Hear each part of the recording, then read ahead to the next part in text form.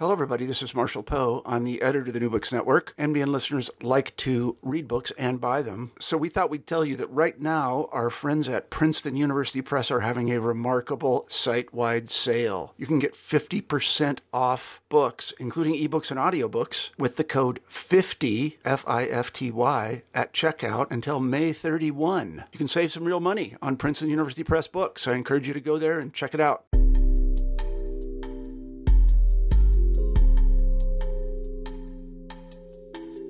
Welcome back to New Books in Gender Studies. I'm the co-host of the channel, Lillian Barger. Today, my conversation is with Kate Kirkpatrick, a lecturer in religion, philosophy, and culture at King's College London, and author of Becoming Beauvoir, A Life, published by Bloomsbury Academic. Kirkpatrick has given us a biography that addresses the puzzling contradictions of the life of philosopher Simone de Beauvoir, drawn from a never-before-published diaries and letters to tell the fascinating story of how choices shaped her life. Beauvoir, a writer and a feminist icon, won prestigious literary prizes and scandalized many with her now classic The Second Sex. She's now being celebrated, but during her life, she was a controversial figure both by conventional and feminist standards. As one who chose to write about lived ideas both in fiction and essays rather than build philosophical systems, she was easily dismissed as Jean-Paul Sartre's overly loyal sidekick. Kirkpatrick shows how Beauvoir's thinking evolved as a feminist philosopher, a label she was reluctant to embrace. The author re-examines the overemphasis on Beauvoir's atheism, the extent of her political engagement, and her ethical failures in regard to third parties in the Sartre-Beauvoir relational triads. Beginning with her childhood to her adoption of Sylvie Le Bon, Kirkpatrick focuses on the significant relationships in Beauvoir's life to expand our understanding of how they shaped her thinking about the nature of subjectivity. Becoming Beauvoir demonstrates how the choices we make shape who we become. Here is my conversation with Kate Kirkpatrick. Let me introduce you to the author, Kate Kirkpatrick. Hello, Kate. Hello, thank you for having me. Welcome to the show, and thank you for sharing your thoughts. Before we get into the book and a fascinating study, tell us about yourself, your background, and how you came to write Becoming Beauvoir. Well, my background in philosophy goes back quite a way. I originally studied philosophy and theology at Oxford as an undergraduate, and then I went on to write my doctorate on the early philosophy of Jean-Paul Sartre. And since then, I've published 2 books on Sartre's philosophy and co-authored a book on the influence of the philosophy of mysticism on existentialism in the French context. And so my interests in Beauvoir actually come from an interest in this period in French philosophy and in the role of philosophy and theology and literature in shaping public discourse. Okay, let me ask you a question about this Simone de Beauvoir book. A lot has been written about her, and recently she's kind of experiencing a revival. Yes. So can you tell me, and I know you've been asked this question, and I think you've addressed it in other public forums, why another book about Simone de Beauvoir, especially another biography? Well, because I think that although there's a lot of excellent scholarship about Beauvoir by philosophers and people working in feminist theory and French literature, the public reputation of Beauvoir is still, I think, pretty caricatured as either the famous feminist who wrote The Second Sex or Sartre's famous girlfriend, to put it bluntly. And there's much more to her than that. And in French, in 2008, her student diaries were published covering the years from 1926 to 1930.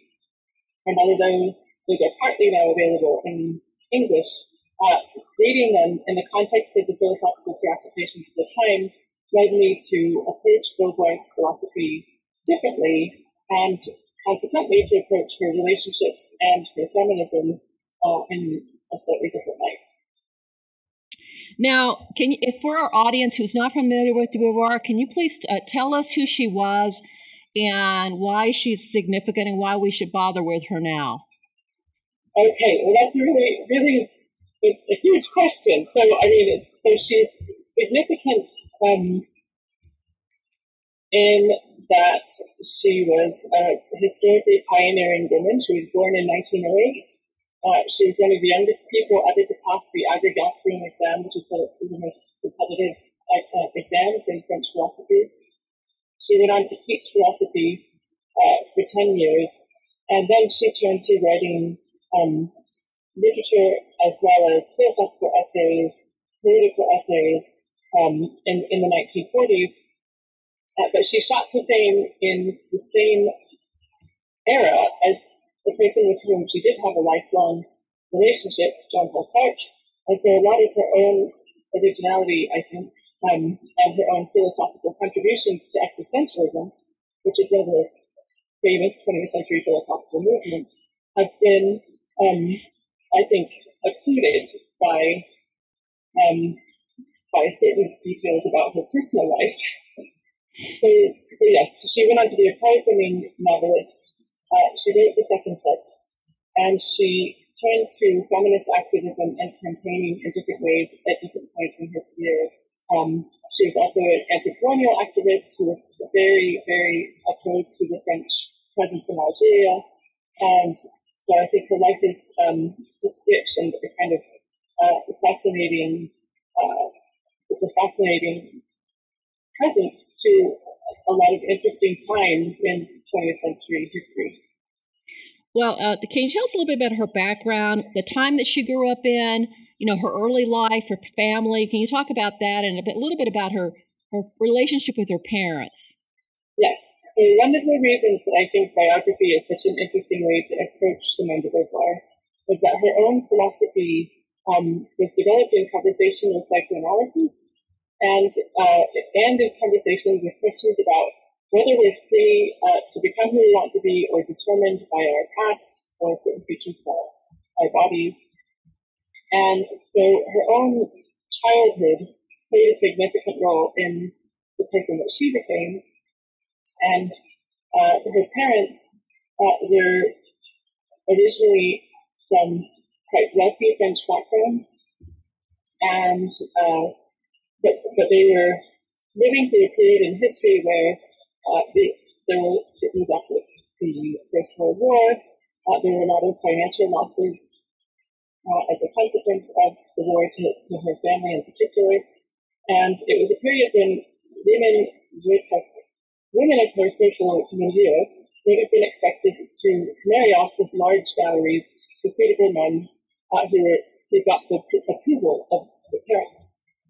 But because her parents lost so much of their fortune, she was in a situation of needing to get an education and needing to be employed when that was not quite comfortable for women of her background to do. So I think that's one relevant feature of her experience.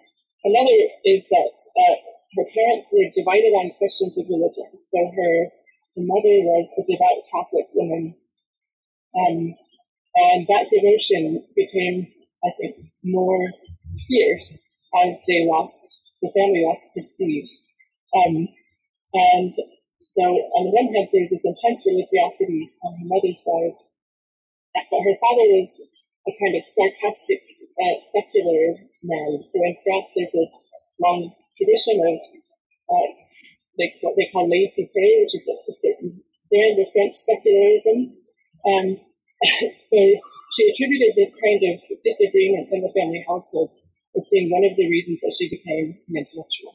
It was kind of fortunate that her parents had lost their financial position, because it forced her to get an education in a way, even though she was very interested in that. But if her parents had remained very affluent and retained their full status in their class, she probably would have not had that opportunity, or they would have not relented, at least. Yes, absolutely. I mean, it's one of the things that I have found so interesting in writing a biography is just it shows you with so much force how much contingency there is to a human life. So if her family hadn't lost their fortune when they did, or even if she had been born 5 years earlier, French legislation would have been different about the possibility of being educated in the way that she was. So yes, it is fortunate for posterity that she was born when she was, and these particular kinds of events took place. Now she went against convention for women of her time, and you really put a lot of emphasis on life choices and how and she did too, how the choices you make really shape who you become. And she made a series of decisions that really kind of went against her parents. And she's also portrayed in most scholarship or writings about her that she rejected religion, marriage, children, or even some would have said that she rejected her own body as a woman. But I think one of the points you're trying to make in your book is that all those things, particularly her rejection of religion, which I was really zooming in on because you're the first person that I've seen actually pay attention to that it was more nuanced than just an outright rejection or just plain atheism. You talk about how it was a process and it was more nuanced and it was never a complete break. Can you talk about that? Yeah, I'd be very happy to do that. So one of the reasons that I'm so interested in this period of French philosophy is that I think that we find a much more theologically informed and nuanced kind of atheism in the discussions of these existentialists. So in my work on Sartre, I have looked at French philosophers who informed his concept of freedom and his understanding of what it means to be a self in time.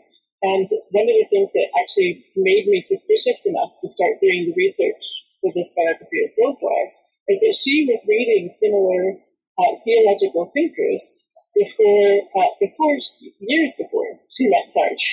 And she was asking herself the same kinds of questions about what it means for a person to have value, or if anyone could have value after the death of God. So in the interwar period, France was having a new wave of reception of Nietzsche and its first wave of reception of Kierkegaard. And so these existentialists, or proto-existentialists, depending on how you define the term, were coming into French thought, but they weren't received as completely foreign thinkers, because both Kierkegaard and Nietzsche were key readers of Pascal, and the French philosophical context was kind of actually quite lively at that moment in debate over whether the soul of France was a rational soul that you could trace back to Descartes' rationalism, or whether it was a mystical soul that you could trace back to Pascal.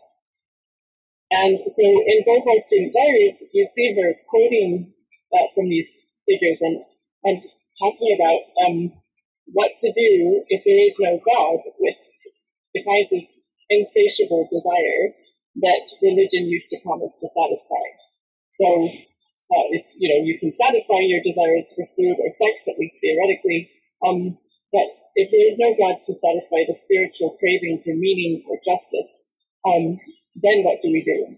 And so I think that's a question that stayed with her for her life, and it shaped her contributions to both philosophy and feminism. And so I wanted to highlight it.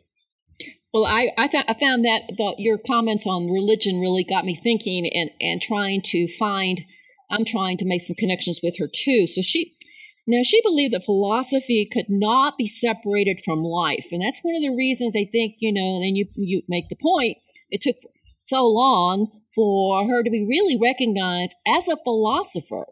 And she carried this idea of philosophy and life sort of being kind of intertwined. And her writing when she was writing novels, because we don't think of novels generally, most people don't think of novels as being a vehicle for philosophy. In terms of, it doesn't really build this very formal system of arguments. So can you talk a little bit about why she felt that way? And then at the same time, she didn't really feel she was much of a philosopher herself. She saw herself as a writer.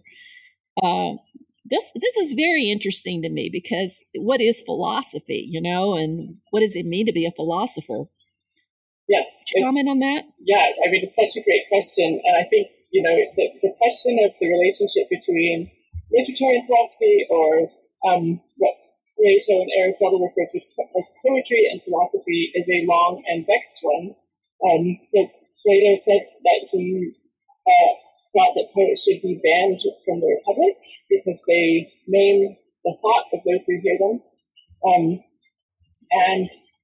But there's a kind of irony to Plato's statement, because he himself used a literary form to express philosophy as a dialogical enterprise. And so I think one of the things that has motivated me to raise these kinds of questions in the book is that I think the relationship between literature and philosophy varies not just across time, but across cultures. And in France, the relationship is rather different than it is in 20th century or 21st century Anglo-American philosophy. So in France, there's a history of people using satire.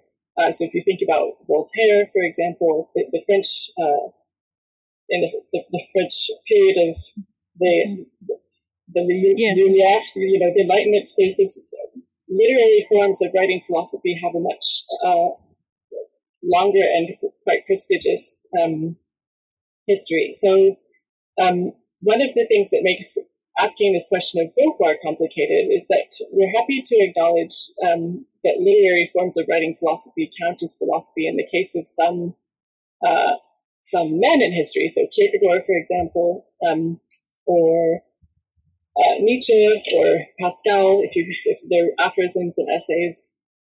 But in Beauvoir's case, it seemed to me that even her autobiographical writings could be considered philosophical autobiography in the tradition of Rousseau or even Augustine's Confessions, but they haven't. Or at least they haven't on a widespread basis. So it's very difficult to say that sexism is definitely the reason that this is the case, because the relationship between literature and philosophy and different cultures is also operative here. But I think one of the reasons I found her work so fascinating is because she decided that it wasn't really the most powerful way to speak to the people that she needed to speak to write in the forms of academic philosophy. So, using the power of literature and autobiography, her work reached everyday women in France and eventually around the globe in ways that, arguments in a philosophical style rarely do. Now, her theme that I just see in all her work is the idea of subjectivity. Yes. And we look at her fictions, her novels, her memoirs, her essays, and then we look at the letters from women who wrote to her, the letters she wrote to Sartre, and all the people that she was entangled with. Part of the difficulty of understanding Beauvoir is so much of this stuff seems contradictory. And we don't know if they're contradictory because life is messy, and life is complicated, and our lives are full of contradictions, or whether it was done on purpose, whether she was trying to complicate, or maybe she was hiding. What's your feeling on that? The fact that all her work seems at times, the more we know about her, is like the less we know. So I think that's a really good question, and I suppose it raises a question like when can we claim to know another person? And as a biographer, I wouldn't claim to know who she was. I mean, I say in the introduction that I'm not claiming to give people the real Beauvoir, because I don't think it's possible to achieve a God's eye point of view. And so I think I would hesitate to say that she's contradictory, because I think that there are times in her life when her values clearly change and her philosophical commitments clearly change. And I think she tries to live with integrity to those philosophical commitments at the time. And she doesn't always succeed, but that seems to me very human. No, that's right. I mean, I think that's right. I think we're looking sometimes for a unity, a wholeness in a person's life through all their work that really is not possible. Especially the way how she wrote and the way she wrote, with novels and memoirs and all that. It's very difficult to try to come up with a singular, all-encompassing system that she lived by consistently, because none of us can do that. So let me ask you about how has she been underestimated, and how did she become to represent both feminism's best impulses? I mean, the best of feminism, and also the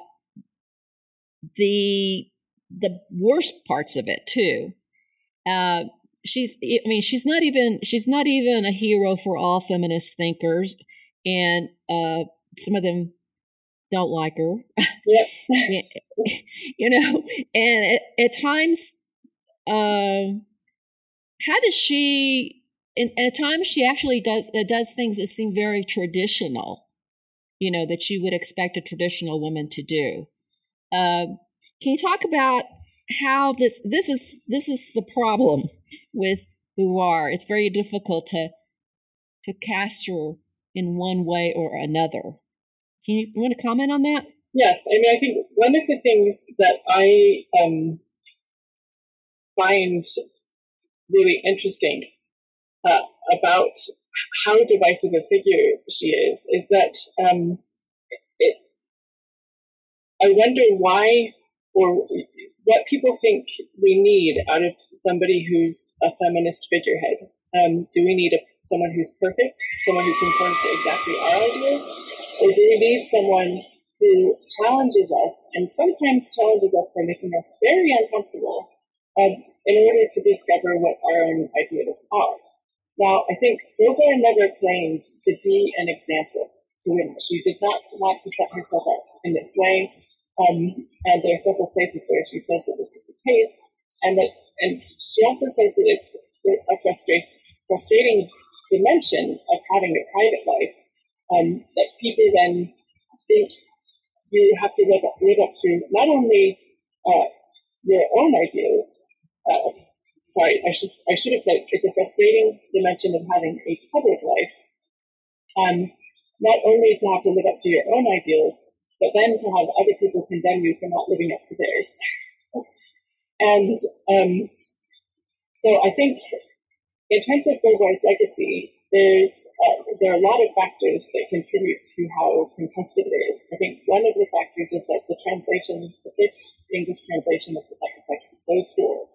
I mean, there's a lot of research that's been done on this by Tom Moore and Margaret Simons, among others, and we know now that it was translated without the philosophical rigor of the French, and only about 85% of it made into English, and a lot of women's voices were cut. So problematically, what that meant was that for over half a century, the English-speaking world was reading that book without actually reading a lot of Beauvoir's words. And one of the things that I find very interesting to think with is that Simone de Beauvoir never uses the word gender in The Second Sex. It's not there. She talks about things like les données biologiques, the biological givens. She talks about les structures physiologiques, the physiological structures of existence. But because the English translation of the book was is careless philosophically. A whole half century's worth of scholarship got started with which really, I think, didn't have her conceptual apparatus. Yeah, the English translation, it has had incredible amount of influence in America, and if you just read that and don't read, you've got to read a lot of her other work, and you also probably need to read the Second Sex in the French, the original French. So let's talk about the big elephant in the room, which is her relation with Sartre. Yeah. How did she meet him, Jean-Paul Sartre? They had a lifelong relationship, and why did he become so important in her life? And what was their famous pact? So the famous pact has become the stuff of legend in France and around the world, because in 1929, it's got a beautiful backdrop. They were sitting outside the Louvre and in Paris, and basically having defining the relationship conversation. And they said that they would be necessary to each other, but that it was okay to have contingent lovers on the side. So it was going to be a kind of open relationship, but an open relationship in which they were primary in each other's lives. And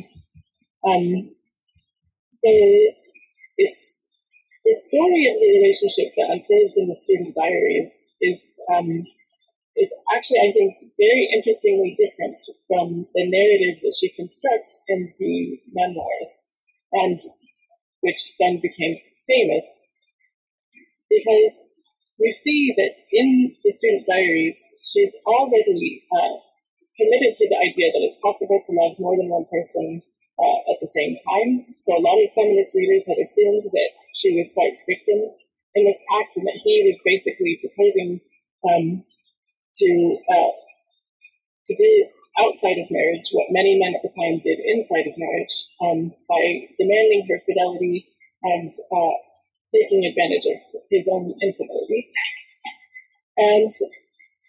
But in the diaries, you see things from her point of view before she even meets Sartre. And it's quite funny in places, because she didn't like him immediately. She was much more interested in someone else.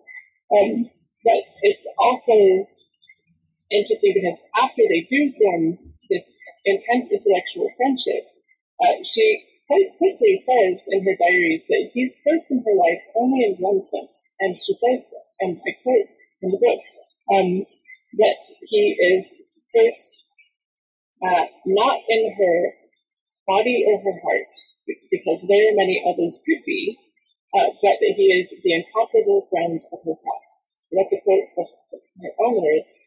And I think what she found in Sartre is, I sometimes find it difficult to decide whether it's really moving or tragic or both. There's someone who wouldn't criticize her for thinking philosophically. So her cousin, whom she was romantically interested in, didn't like it when she spoke like an intellectual. A lot of the other men in her life didn't like it when she talked about philosophy. But Sartre wanted to know what she thought about Leibniz. And Sartre wanted to talk with her about writing novels and the kinds of questions about philosophy and literature that preoccupied them both before they met each other. So yes. Would you describe what I gather from reading about her and reading your book also is that her relation with Sartre was actually ultimately a platonic relationship in the full sense of platonic, okay? Sense of the word. Would you say that was true or not? So, not at all stages of the relationship. Right. Yeah. So I think that initially she thought that she was going to find someone that she could have a kind of more traditional romantic relationship with, as well as this intellectually fulfilling one. But it became clear quite quickly that wasn't going to work with Sartre. He did not appreciate her emotions. He didn't have the same theory of what literature could do that she did. And he was very, very negative about the body and the female body in particular.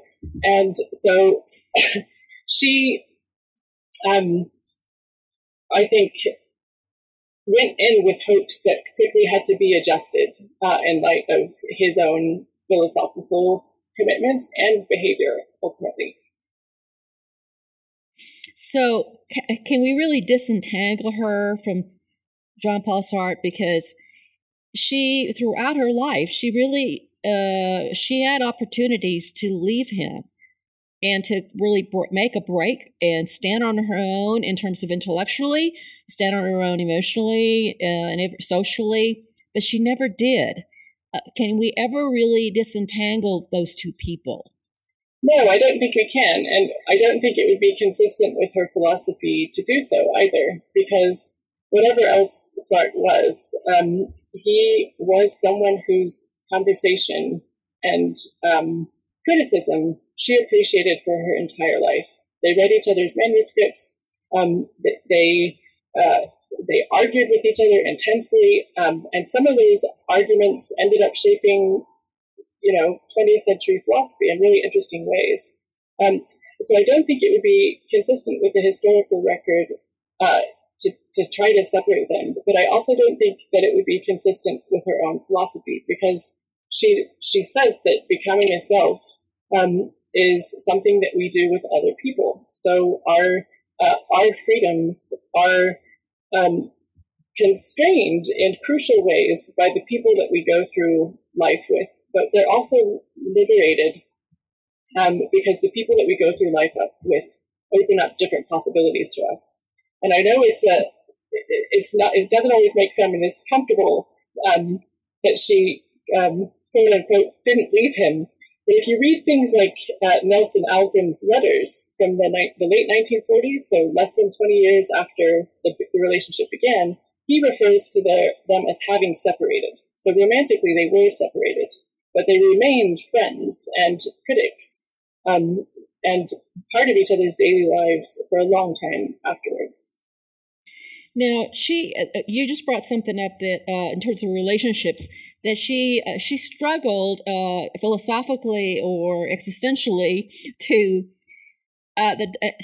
clarify or to figure out this tension between devotion to others, love, and retaining her freedom. Yeah. I want to be free, but I know that I can't really fully be free without. I've got to have other people, but if I'm too devoted to other people, then I lose my freedom. So there's this tension between, I guess, freedom and duty, or love, the duty of love, the loyalty. Can you talk a little bit about that? Yeah, so this is one of the things that I think is so interesting. It's a thread that you can trace from the 19-year-old Simone de Beauvoir to the Beauvoir that's writing in 1970, when she's in her 60s.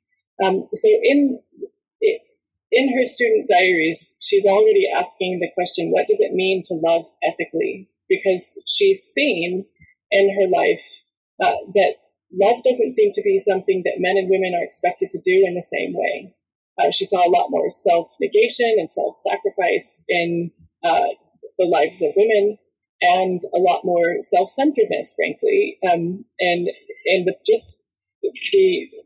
family members that she had, but also in the literature that she read. So ideals of love were not proportionate. And already in the student diaries, she says that what's needed is a love that isn't too centered on the self, but also that isn't too centered on the other. Because if you get excessive self-sacrifice, that's problematic. And if you get excessive self-centeredness, that's problematic too. So she talks about the right balance as equilibrium or reciprocity. And she returns to these two poles of either excessive or inadequate love or defective love in later works. So I think you see her discussing terms like devotion in the ethical text from the 1940s. It comes up in The Second Sex. And But what she says, because of her understanding of what it means to be a self in time, is that equilibrium is not something that you achieve once and for all.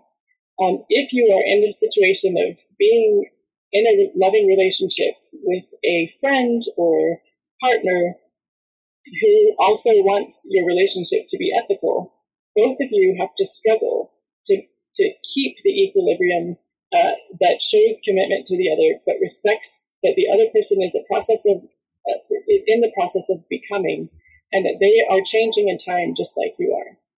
So love is a commitment that has to be remade over and over again in life if you want it to remain ethical. Well, her pact with Sartre and their relationship impacted all other relationships that she had, and she had multiple relationships. One notably, of course, with Nelson Algren, but there were others. And can you tell how did that relationship she had with Sartre, which actually was probably ended up being her primary relationship throughout her life, affect her commitment to others?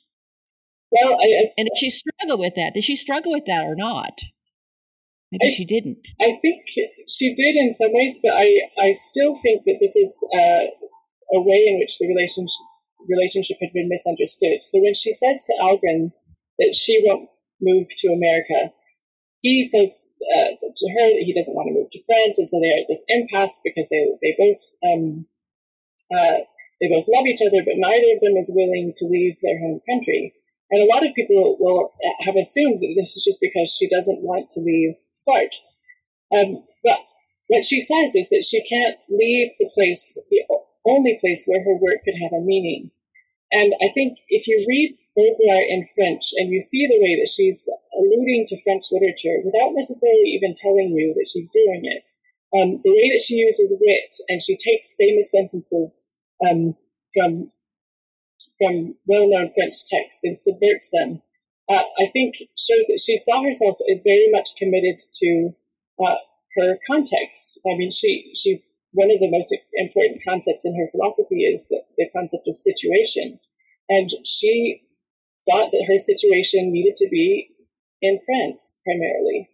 So I think her relationship with Sartre did play a role in some of the kinds of, in all of the relationships she had, it has to be admitted. But I don't think that should be the only thing that's taken into consideration and when we look at why she made some of the choices she did. Okay, now let's talk about her relationship with women, which becomes really complicated. Yeah. Because she claimed that she was not a lesbian, but she had same-sex encounters and was not, particularly. She didn't see it as problematic, but of course, a feminist after her, would, say she was, acting in bad faith because she would never really embrace lesbianism. And so what was her relationship with women? And there were also triangles between her, women, and Sartre that got very complicated and ethically messy. So can you talk about, did she fail other women? Was she a cavalier towards other women? At certain points in her life, yes. And I think that would have been her assessment. In certain cases, we have documents that show it is her assessment that significant failures have had very negative impacts on the lives of others. And so I think, but this is another case where I think her views changed over time. And the relationships, the famous trios that have often been glamorized and used to distract people from Beauvoir's ideas, that happened before she went on to develop her views of ethics and before she wrote The Second Sex and before she became a feminist activist. And I think there are a lot of transformations in her relationships with women, both at the kind of particular level but also at the more general level of how she decides to engage with challenges to women in society. So that gets us to, so was she a lesbian? That's the question. No? Well, she didn't. She believed that homosexuality was a choice. So I think we have to acknowledge that she occupies a very different historical context, and existentialism in general doesn't really believe, it denies the metaphysical possibility of a lot of identity claims. So philosophically, the question for her, I think is a strange one to ask. I got it. Yeah, I got it. So now she comes along and she writes The Second Sex because really she kind of starts off, as most of her work is involved, with her own personal sort of questions she's asking herself. She didn't set out to I'm going to write a feminist theory that's going to change the course of feminist theory or establish feminist theory for the world. That was not her intent. What was her intent? So there are a couple of places where she expresses it in different ways. So one is that she had been very impressed by Michel Léry's book, Manhood, which is called L'Homme in French, and she thought it would be interesting to see a similar book written about women. Another example, or another account that we have of the motivations for the book from her letters to Nelson Algren, is that she had read the very influential text by Gunnar Myrdal called The American Dilemma, which was about the situation of Black people in America, and which was published in the 1940s. So she had read An American Dilemma by Gunnar Myrdal, and the Myrdal in that text talks about the principle of accumulation and it being different from a vicious cycle, because you have a kind of accumulation of lack of opportunity, which makes it look like lack of ability. And Beauvoir said that she wanted to write a book that was like this book, but for women. So she was inspired by contemporary texts, and she was inspired by also debates that were happening in French philosophy in the 1940s, because both Sartre and Merleau-Ponty, both of whom were her friends, wrote philosophies of the body, which was pretty revolutionary in Western philosophy. So in Being and Nothingness, there's a large section dedicated to the body. In 1943, in Merleau-Ponty's Phenomenology of Perception, there's a lot about embodied consciousness. And she was part of the conversations that led to the publication of both of those books. And she thought that there were problematic dimensions of them because they took the male body to be the norm of embodied experience, and questions of phenomenology like time and space. And she thought it might be the case, at least on one reading, that these structures were different if you were in a female body. Okay, so how was The Second Sex received in France? So it was received with shock and disdain and a lot of shaming tactics from the literary establishment. Prior to that time, she'd written philosophical essays, she'd written some very well-received novels and a play, and co-founded an influential journal with Sartre. But when that came out, Camus accused her of making the French male look ridiculous, and other people said much more intimate and insulting things. And I think one of the reasons I found writing a biography of her life so interesting is because it became very clear to me that one of the recurring criticisms of Simone de Beauvoir was that she thought feminism was still relevant. So in 1944, women won the right to vote, which they first exercised in France in 1945. And so just 4 years after first voting, she was accused of being passé and of harping on about problems that had already been solved.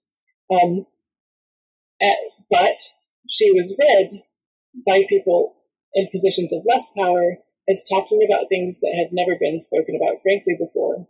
and opening up new possibilities for her life. So it's really interesting to see how the kind of public furore is accompanied by just a really much warmer reception in private. Now, in regard to her relationship with feminism, I think it's really important to clarify that when she talks about in The Second Sex that feminism is practically over, she's talking about the political movement for rich women to get the vote. And she really kind of distanced herself from the feminism before, I would say, before the war. And she doesn't really embrace feminism as with a political agenda till late in life. Would you not say that? And what causes her to change her mind and decide that she'd always been working on behalf of the female sex in terms of her writing and trying to explore that? But she was doing it as a philosopher. She was doing it at the level of culture. But for most of her life, she wasn't really involved in like feminist activism till later. Can you talk about that? Yes. I think there's a transformation in her commitments in the 1950s, which is getting more attention in the scholarship now. And so she acknowledges, when she reflects back on her past later in life, that in the 1940s she was very elitist.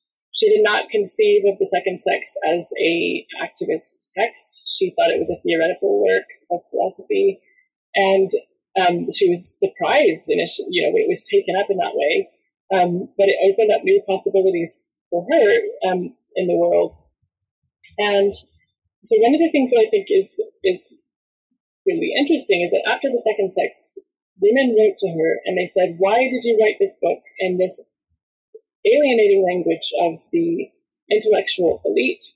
Why did you make it 1,000 pages? This is too important only to be read by people who have doctorates in philosophy." And so there's this kind of outpouring of appreciation for the book, but also the sentiment that it's a missed opportunity to reach the people who need it most.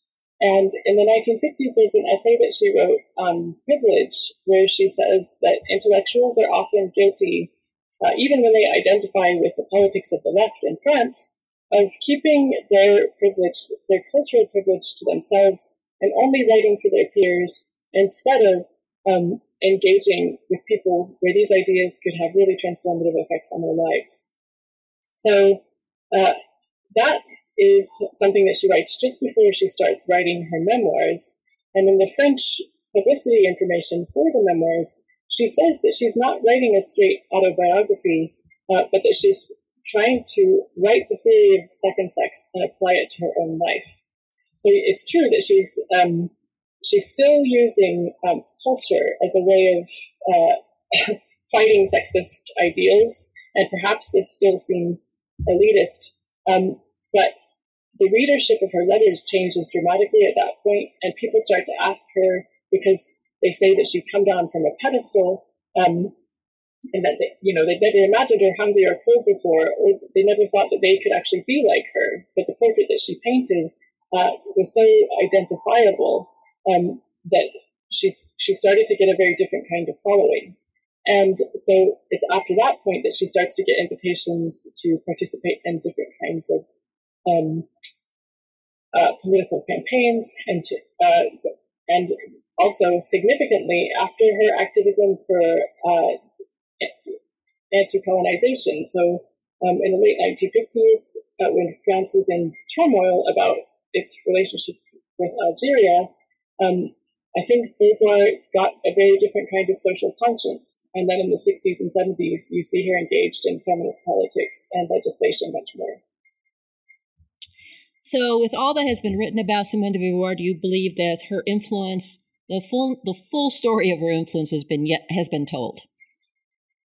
I think that's a dangerous question to say yes to, because with philosophers of her stature, I think they continue to be read by different generations in different ways, because the situations of readers change, and that therefore the readings change when ideas stand the test of time. And I think her ideas, some of them at least, will stand the test of time, and that I have certainly not said or written the last word. So what's her legacy? What do you want the reader to take away from your book? So I suppose I'm not really temperamentally inclined to want people to take one thing away. But my hope is to show that her story is more inspiring and more complex than we thought, but perhaps for different reasons. So to raise these questions about concepts like love and why it is that a friendship between a man and a woman arouses so much suspicion, or so much, suspicion is a good word. I mean, this relationship has been reduced to a conventional erotic plot, or at least an unconventional erotic plot, when the kind of love that was involved, I don't think, was as traditional as people have thought. Okay, well, thank you, Kate. Thank you for this time. And thank you to our listeners for tuning in to another edition of New Books in Gender Studies. This is your host, Lillian Barger.